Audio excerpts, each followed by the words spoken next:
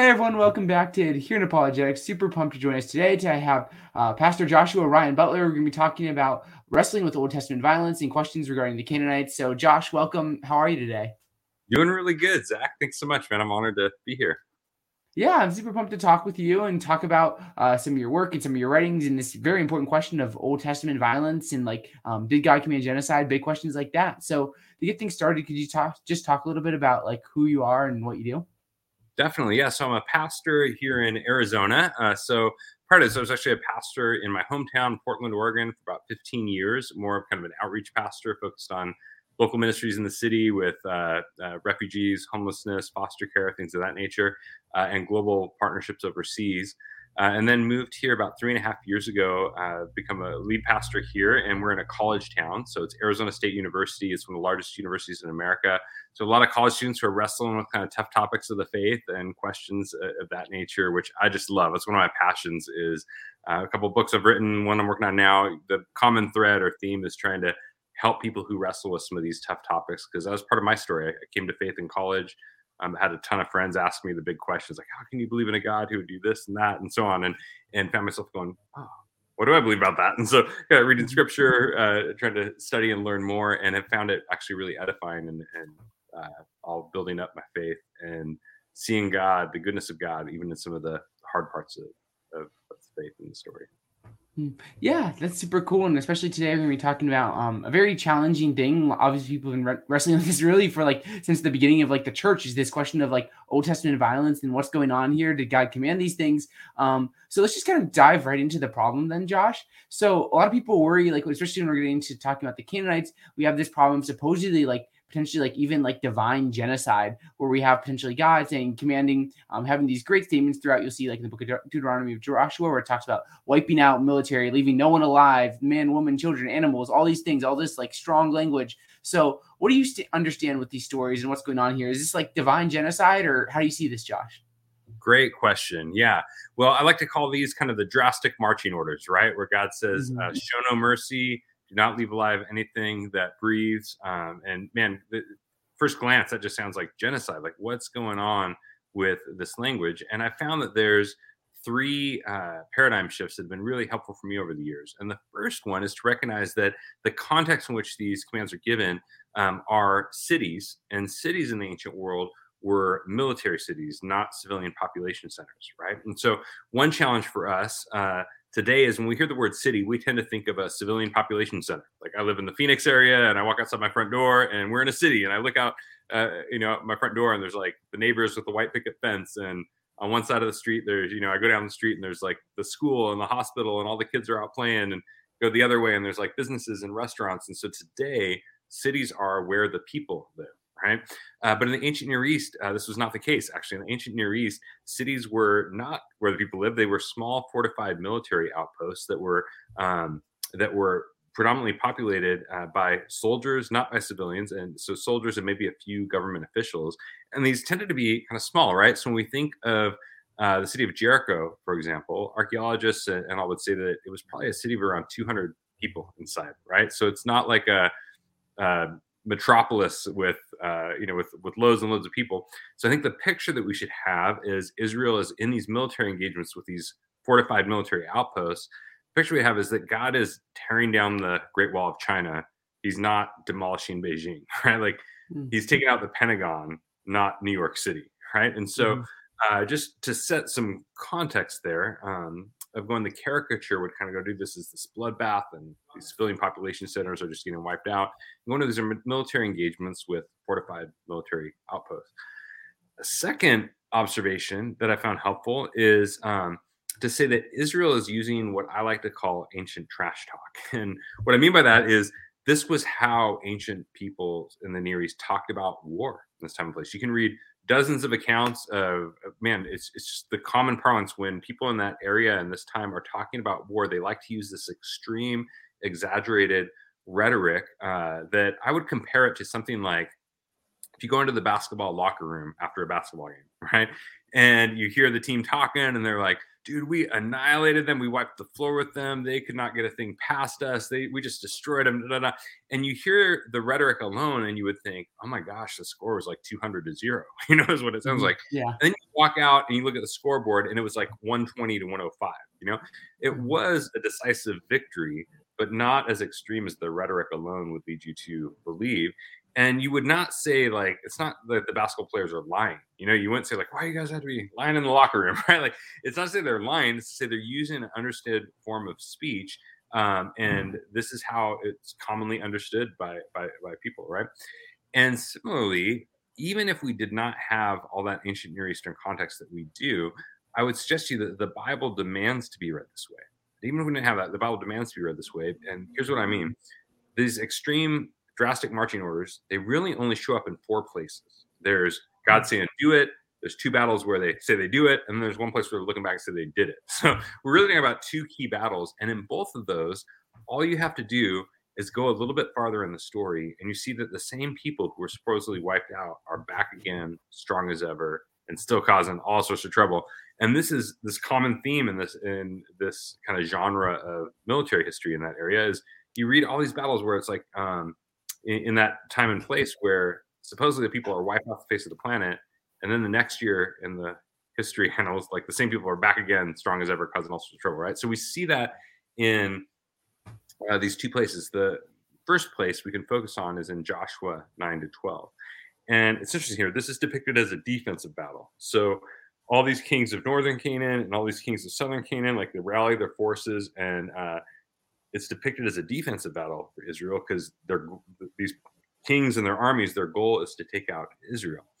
And so this is where God's people are crying out with Joshua, like, God save us. And this is the famous battle where the sun stands still and God rains down hailstones on the enemy army. The picture here is it's a defensive battle, and God arises to defend and fight on behalf of his people. And when the battle's over, Joshua, envision him jumping around here, but this is where he says, like, we did it. We utterly destroyed them. We showed no mercy. We did not leave alive anything that breathes. And he goes on and basically says, like, we conquered all the kings of Canaan. We took all the land of Canaan. And if you read him at face value, like literalistically, Joshua is saying it's done. Game over.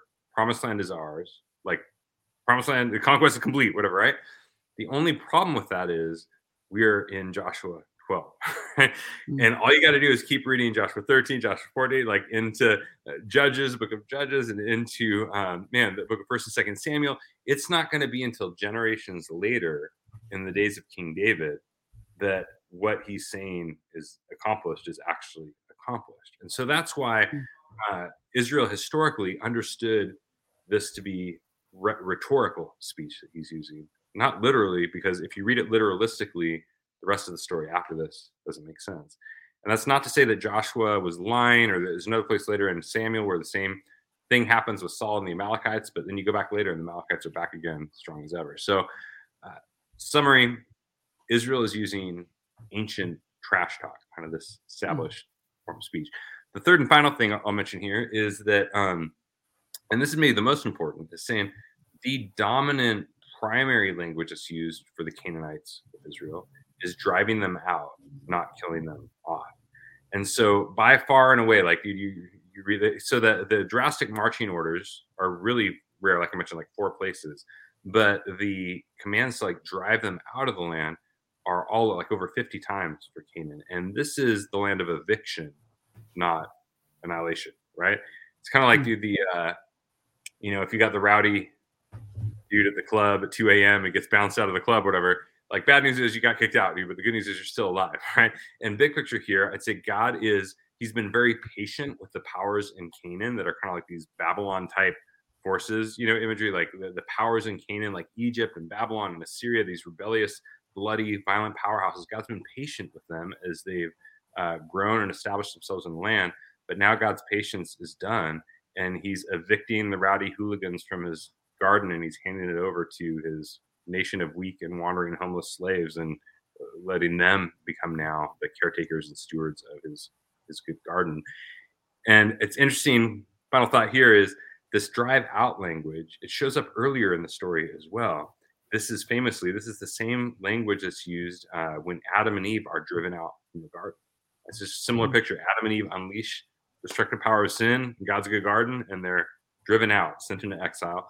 And later in the story, when Israel becomes as bad as the Canaanites ever were, when Israel is unleashing sin and rebellion, idolatry, injustice in the land, then the same thing happens to them. God drives them out into exile to Babylon. And so it's not just kind of special treatment for Israel. Like when they have the same problem, they get the same solution. Things come back to them. So in summary, these three ships, I'd say the first one, these are military cities, not civilian population centers. Second, this is ancient trash talk rather than reading it overly literalistically. And third, the primary language is driving them out, not killing them off. That doesn't mean that there's not violence, doesn't mean there's not conflict, doesn't mean there's not some hard things to grapple with, but I think it reframes it from kind of the caricature of genocide that can be kind of popular out there today. Yeah, I'm really grateful for that, because I was reading Randall Rauser's book. He's a theologian on Old Testament violence, and he talks about this problem. He gives a lot of references to like the Rwandan genocide, because he eventually wants to argue that like we're going to need some sort of like spiritual, like providential errancy perspective on these things, because we can't have like a literal interpretation of these texts or something like this, because it seems like in Randall's view, like this would be something similar to like a Rwandan genocide, which I think is something you'd push back on a little bit, Josh. But so let's get into like a little bit here, like this idea of like the Israelites being this weak nation standing up to like the wicked Canaanites, because obviously like in the context of this discussion, a lot of times the idea of like the Canaanite sin is brought up here to think about this. So can you kind of elaborate on this, the idea of there being the weak Israelites standing up to like the big kid on the block, the wicked Canaanites? Yes, that's a great one. Great question, because one of the big things that I think often gets overlooked in this discussion is the power dynamic, right? Like big picture, what is going on? Because we tend to think of like the caricatures, like Israel's walking in big and burly and knocking down the poor kid, the weak kid, and taking his lunch money, right? And it's actually the opposite. So one of the ways I put it is the caricature would suggest that this is a story of the strong using God to justify their conquest of the weak. When we think about holy war, we think about throughout the history of our world, we tend to think of holy war as the strong using God to justify their conquest of the weak. What we actually find here is the opposite. It's God arising on behalf of the weak against the tyranny of the strong when it's raged for far too long. And so big observation number one would be Israel is a nation of slaves who've had the boot of empire on their neck for generations. And they are going up against the mightiest imperial powerhouses of the ancient world, right? This is slaves versus empire. And a couple of things we see here is one, Israel is seriously outgunned and outmanned. Like they do not have the machine guns and AK-40. It's not like they were, left Egypt and they're wandering in the desert and found a stockpile of AK-47s or something, right? Like they are going up against Egypt and then Canaan, they've got horses and chariots and armor and all the best military equipment and defenses of the ancient world, and Israel's got like sticks and stones and whatever they're all kind of together in the wilderness. I mean, they have some stuff, but it's nothing. Like they are outgunned and outmanned. They are like a kindergartner all by themselves going up against the high school senior class with a wiffle bat. It's like, dude, they should get demolished. They should get crushed. And we read over and over again like this power dynamic where for example, they go into the land and they come back afraid. The spies like, you can't go in there. It's the land of giants. They've been feasting off the land of milk and honey for generations. If we go in there, we're marching in like ants under elephants' feet, right? Like we're just going to get crushed. And yet, their confidence is God's saying, like, dude, I will fight for you. It's not like we'll fight for God. It's dude, God will fight for us. And so as they go in, they're radically outgunned and outmanned. And like, dude, not even like they got a few less weapons or armor or people or strategy or strength. That's like, dude, a whole different universe. I mean, it's not like, a Super Bowl champion team going up a slightly lesser ranked team. It's like the NFL Super Bowl champs going up against like your high school senior football class or whatever team. Like it's a different league altogether, right? So in context, you're going, dude, they should just get crushed because they don't have the weapons. Another observation is they don't have the strategy. Like as you look at Israel's strategies in these encounters, they are ridiculous. Like it's hilarious. Actually, I mean, you think of like one of the first ones that can come up is Jericho is like their first big battle going in. And if I'm Joshua, I'm thinking, all right, dude, we're going up against Jericho, this fortified military outpost. God, what's the battle plan? What's the strategy? How are we going to take them out? And God's like, all right, I want you to circle around the walls for 7 days and blow trumpets. What? Like, that is a stupid battle strategy. It's a ridiculous battle strategy, but it's that way on purpose. Like, it's designed to make a point, which is that they're going in a posture of worship and trusting God to be the one who fights on their behalf. Hmm. You can just trace it through, and these battle strategies keep coming. Like that, dude, Gideon, and God's like, send 99% of your troops home, and Gideon's like, dude, we're already outnumbered and outmanned. Like, man, I gotta send 99 troops home, but God says, lest Israel think her own strength saved her, and rather to show that I'm the one fighting for you. And the paradigm example of this, I think, is the Red Sea before Canaan, but coming out of Egypt, where they're standing at the Red Sea going, oh my gosh, we're about to get crushed by Pharaoh. We're going to drown in the sea. What are we going to do? And God says to them, be still. Like watch what I'm about to do it. Essentially, like, be still. Watch me fight, for I will fight for you. The Egyptians you see today, you'll never see again. And Hebrew scholars say this gets picked up in that phrase you often hear, be still and know that I am God. Right? Like, we often think of that as kind of a cute Hallmark card, like, oh, quiet yourself down, find inner peace. I'm not saying those things are bad or wrong, but going in context, be still and know that I'm God was like, look to God as the one who can arise to defend you in fighting, who can part the Red Seas and bring you out and crush Pharaoh and his mighty chariots on the other side. So, in short, there's a big power dynamic here going on between Israel and Canaan that I think often gets overlooked, that I find really hopeful, because I think it shows this picture that, like, God's patient with the powers of the world that I've often brutalized and left many of the poor and the persecuted and the suffering afflicted around the world, like, suffering and hurting. But God hears their blood crying up from the ground, and he may be patient, but his patience will come to an end. He will come to tear down Babylon and establish his kingdom in its place. And that is hope for the people of the world. Yeah, that's hope for the world, especially for those who are sitting today with kind of the boot of the global powers on their neck, and who have been crushed by some of the gnarly things and realities in our world. I find these actually a great source of hope that God's vindication is coming. Yeah, no, that's super good. And I like how you laid that down, Josh. It's really helpful to kind of think about it this way and see like who the Israelites actually were and who the Canaanites actually were as we kind of wrestle with these very important passages here. So I do want to say we had a couple of super chats from Thank You, Jesus. So thank you so much for your support. Always appreciate it. Very grateful for you. Thank you, Jesus. But let's get into this idea of like the military centers, because I think this is very helpful here to think about here.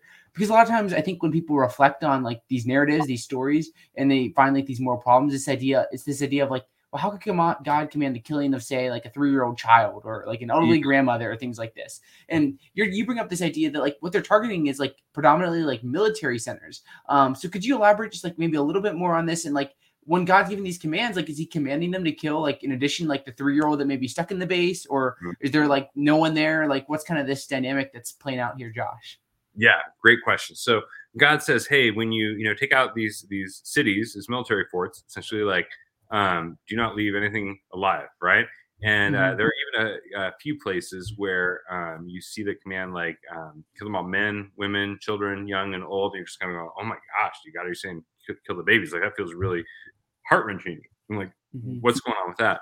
But one of the things that I think is helpful to recognize is Hebrew scholars would call this like a merism, right? Where you talk about the extreme ends of the spectrum to give an all-encompassing picture, right? So kind of like heaven and earth is a merism. Like when it says God created the heavens and the earth, it doesn't just mean he created the sky and the dirt. It's using a merism, talking about the heavens above and the earth below, to say God's created everything. All creation is created.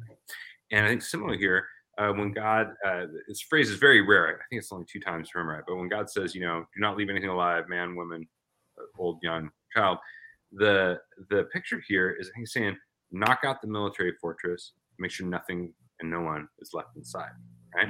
But the reality is, the way ancient warfare was conducted, there would not have been any elderly and children inside, right? Like, most likely to give, because I think one of the challenges, a lot of our pictures and our kind of imagination today about ancient warfare have been shaped by the Middle Ages and the Crusades and those kind of things, Crusades, whatever, Middle Ages and all, where, dude, if warfare was going on, then everyone kind of runs into the fortress, into the castle, and Lord of the Rings, like close up the gates and everyone get inside. So we tend to think of like, dude, when battles come in, all the civilians are getting inside of the fort, right? But in the ancient Near East, battle was radically different. When battle was coming, the civilians would flee and they would look to the forts for protection, right? And so, Mhm. so I think there's this reality that, like, dude, common sense with the way ancient warfare was conducted back then would say, dude, there would not have been those civilians inside.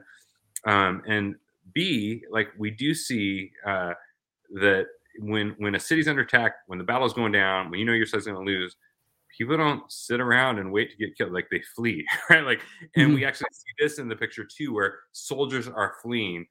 If there were civilians, hypothetically, I imagine they would be fleeing too. And I think the common sense picture we should have is, dude, they're knocking out the military outposts. The primary objective is not let's go hunt down babies and elderly people, right? Mhm. Now, Yeah. now that's not to say, once again, though, that there was no violence, right? This can sound perhaps like you're shortchanging or um, minimizing the fact that there were clashes and going, yeah, dude, there were clashes and battles are bloody and there was that reality. So I don't want to undercut that, but I do want to kind of confront what I think is a popular caricature that this was, yeah, kind of a brutal or sadistic, kind of vindictive picture of what's Mm. happening. One other note I should make is sometimes for folks, the question that will come up I found is like, well, what about Rahab? Like, she's a civilian and she's in Jericho, and what was she doing there, right? And scholars believe that Rahab likely ran the hostel slash pub that often existed. You know, so when you look at these ancient military forts, often they would have a hostel or like a hotel, essentially, you can think of it being like that, where if you had out of town visitors or guests in the city, you would want them staying in the fort, you know, in town. You want them staying in the fort where the military can keep an eye on them. And so it makes sense that when they go to Rahab, they're looking for lodging.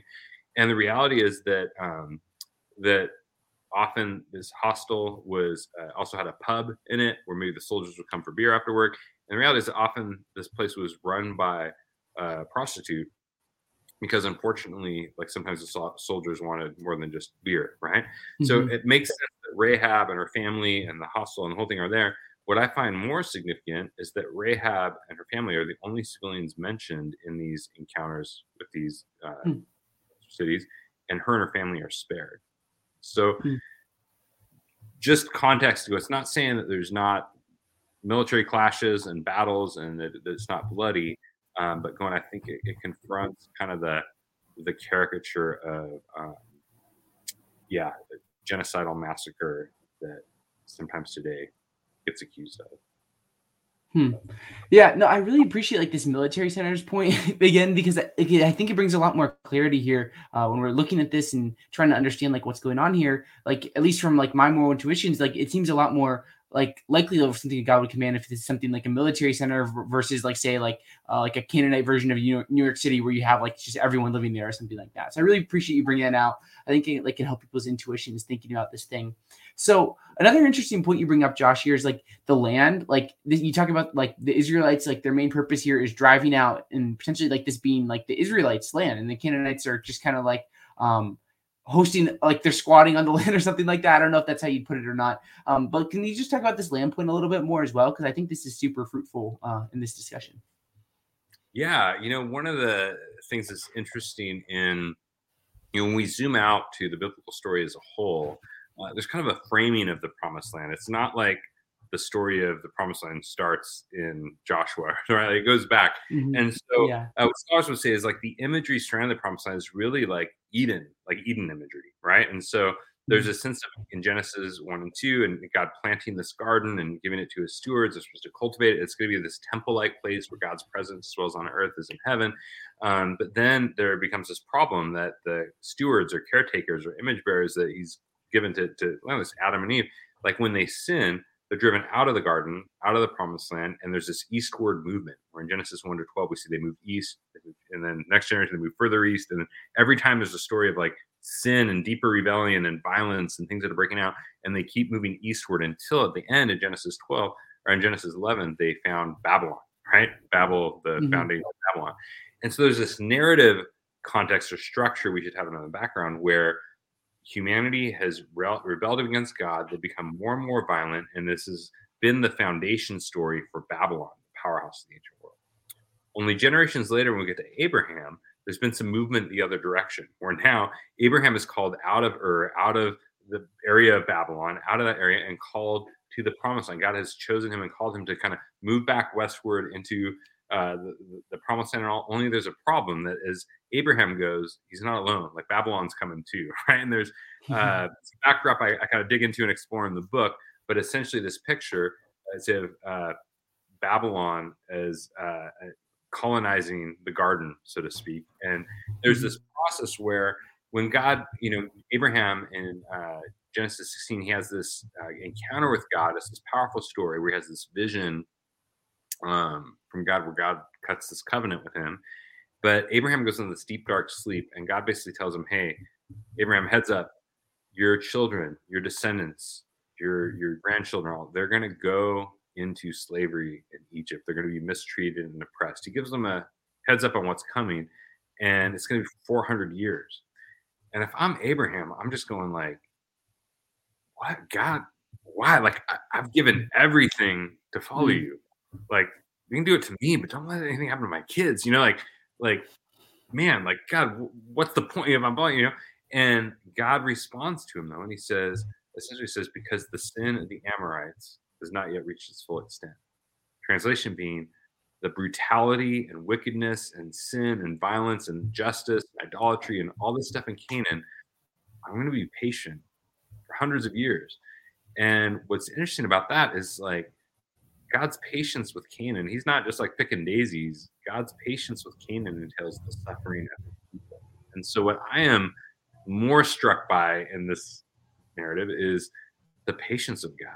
That he is patient with Canaan for hundreds of years in the land while this thing is happening in the land. And I find great hope in that again today of going, man, sometimes we'll look around at the world and just go, man, God, it just seems so violent and brutal, and the injustice and the idolatry, and where are you? And the question that we find in the biblical story is it's not God, if you're good, why would you ever intervene? The question is rather, God, because you are good, why do you wait so long? But the good news is God tells Abraham, hey, it's going to be dark, but after that, I'll bring them into the land. Right. And so there's a sense of like an eschatological judgment day. It's this foreshadowing of the coming judgment day that's coming when God tears down Babylon. It's this picture of God is judging Egypt. He's judging Canaan. He's judging kind of these powerhouses of the ancient world, and he's handing over his Garden of Eden / promised land to a nation of weak and wandering homeless slaves. And I think this is the backdrop for language that Jesus used. Like, this is a moment where the last are becoming first and the first are becoming last, where God is handing over, he's kicking out the hooligans who've been ruining his good vineyard, and he's handing it over now to someone new. Like, this is Jesus imagery of God doing these things in order to reestablish his kingdom in the land. I think it even connects to, I think it's in 1 Corinthians where it talks about God choosing the weak to shame the strong. Just like this imagery is very consistent throughout the biblical text. So this question here, Josh, here is like, how, in a broad sense, how do you understand the story of the conquest of the Canaanites? Like how does it fit into like the narrative of Scripture and everything that's going on here? How do you understand like the big picture of things? Okay, well, big picture, I would say, in addition to some of those themes, the weak versus strong and the promised land and God's patience, there's all that kind of context. But another image that really comes to mind for me is, I feel like this is the ultimate underdog story, right? So if you think about like David and Goliath, for example, I talk about this in the book, but how David and Goliath is not just a holy war story; it's the holy war story. What I mean by this is, the battle David and Goliath versus Goliath, it occurs, we're told, the Valley of Elah, and in context, this was the place; it was the border for the last part of the promised land to be taken at this stage. So, what's happening at David and Goliath? We tend to think it's this children's story, and the boy with the 5 stones, he knocks down the giant, and hooray! And it is that, but bigger picture, this is the completion of the conquest. This is the end of the promised land. And what's interesting about David and Goliath is they seem to epitomize in these two characters the whole history of their peoples that have come before. So when you think about David, you think about Goliath, he represents, I think it's a real battle, but he represents the powers of Canaan. Like, dude, they're land of giants, feasting on the milk of honey. They've got land of milk and honey. He's got the armor. He's got the best weapons. He's got all the spears and the sword and all the different stuff. He's got the armor bearer. He is like Canaan, like fortified, military, dominating powerhouse, ready to just crush and eat David for dinner, you know? And you see David coming up, and he's like the inverse, dude. He couldn't fit in the armor. He's got no armor. He's like, he doesn't have a sword, doesn't have an axe. He's got his sling and stone. And I know Malcolm Gladwell says, yeah, that was strategic, but it didn't seem like that to the readers at the time, right? Like in the ancient world's eyes, this looks like he's going to get crushed. He's about to get his tail handed to him, you know? And so you see, like, David is outgunned, outmanned. He's like the shepherd in his shepherd's clothes. He's a runt, and he should have just get crushed. And we also see, like, the rhetoric that Goliath essentially, you know, he's saying, dude, I'll fight on behalf of my gods and crush you. And David's battle cry is the opposite. He doesn't say, I'll fight on behalf of my God. He says, God will fight on behalf of me. And that's another thing I didn't mention earlier, but that's a big theme in the Holy War narratives with Israel and Canaan, is that the battle cry is not, we will fight for God. It's, God will fight for us. And if he doesn't, we don't have stand a chance. And I think it's an important side note, because that confronts also, like, terrorist ideology today. Like, terrorist motto is like, well, yeah, we're the weak fighting against the strong on behalf of God. But the terrorist motto is, we will fight for God. The Old Testament motto is, God will fight for us. You know, and these David and Israel in the Old Testament, they are not cowards hiding in the shadows with billions of dollars in oil money, taking pot shots at civilians from the caves. You know, this is a fully vulnerable, identifiable group of people standing out on the open battlefield that can be crushed. That's what we see with David again. But his battle cry is not, I'm going to fight for God. His battle cry is, God will fight for me. And he knows, man, if he doesn't, I'm hosed, you know. But all that to say, then David knocks out the giant, and it's iconic, right? Like, it's not only the encounter between David and Goliath, they represent their peoples and this whole history that's come before. So you kind of ask, you know, like, what would you say, what's going on in this Israel Canaan?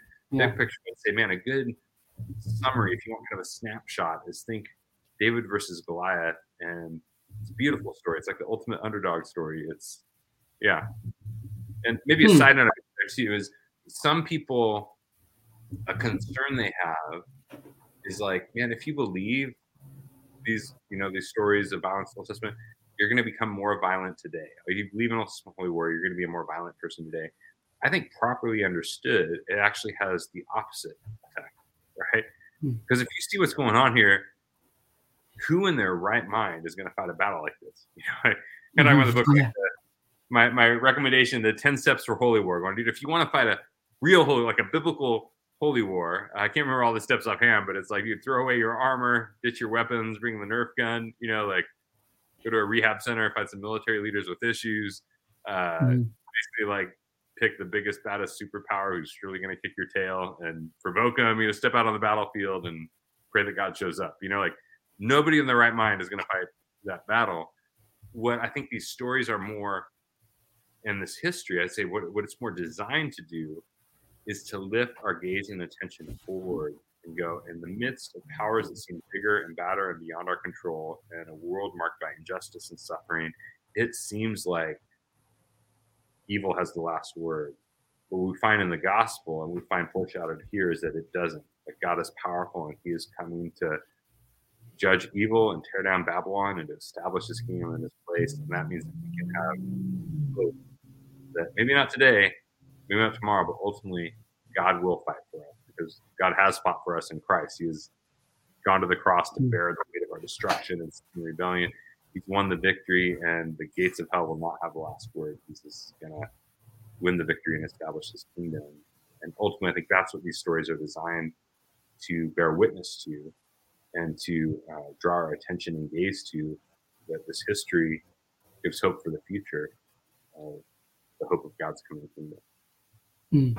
Yeah, that's super well said, Josh. So I appreciate that a lot. And there's so many great things here, and we're running out of time. So unfortunately, we're not going to do any Q&A today. But Josh, do you have any kind of like we covered a lot of ground here of like, wow, it's already at the 35-minute mark. Like, geez, it's been a lot. But do you have any kind of like last thoughts or things you get to say as we get closer to wrapping things up here with regards to just anything we've talked about?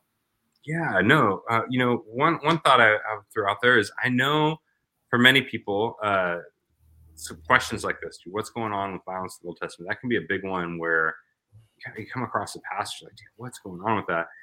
What Mhm. I would encourage, those who are watching or listening, is that when you run into places in Scripture like this, it's okay to feel tension. I remember being Mhm. newer to the faith, and I would have these people ask these questions, or I'd read it and go like, man, I don't know what to do with this. And the reality is, it wasn't like I read one book or had one conversation or prayed and there was an immediate epiphany and just overnight.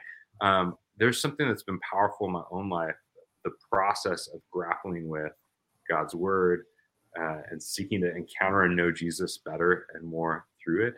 And Mhm. I guess I want to encourage those listening or watching that if you hit tough stuff in the Bible or questions you have or whatever, that's okay. Like you don't need to have the answer Mhm. tomorrow or whatever. Like that can be really fruitful. I know it's been in my life. I love this picture of Jacob wrestling with God, and man, and that actually his name is changed to Israel, and Israel's name means wrestles with God, and I believe as Mhm. the people of God, there's something powerful that comes when we're willing to kind of grapple and wrestle with God through His Word, and going, man, ultimately we want to see Jesus more clearly and know Him better, and all, and yet it's okay to not have all the answers, to have to sit in the tension and yeah, and to seek God, and podcasts like this and other great resources out there can help us, um, hopefully gain some understanding and insights, but at the end of the day, I think Jesus can meet us in the tension when we're wrestling Mhm. with things like this too.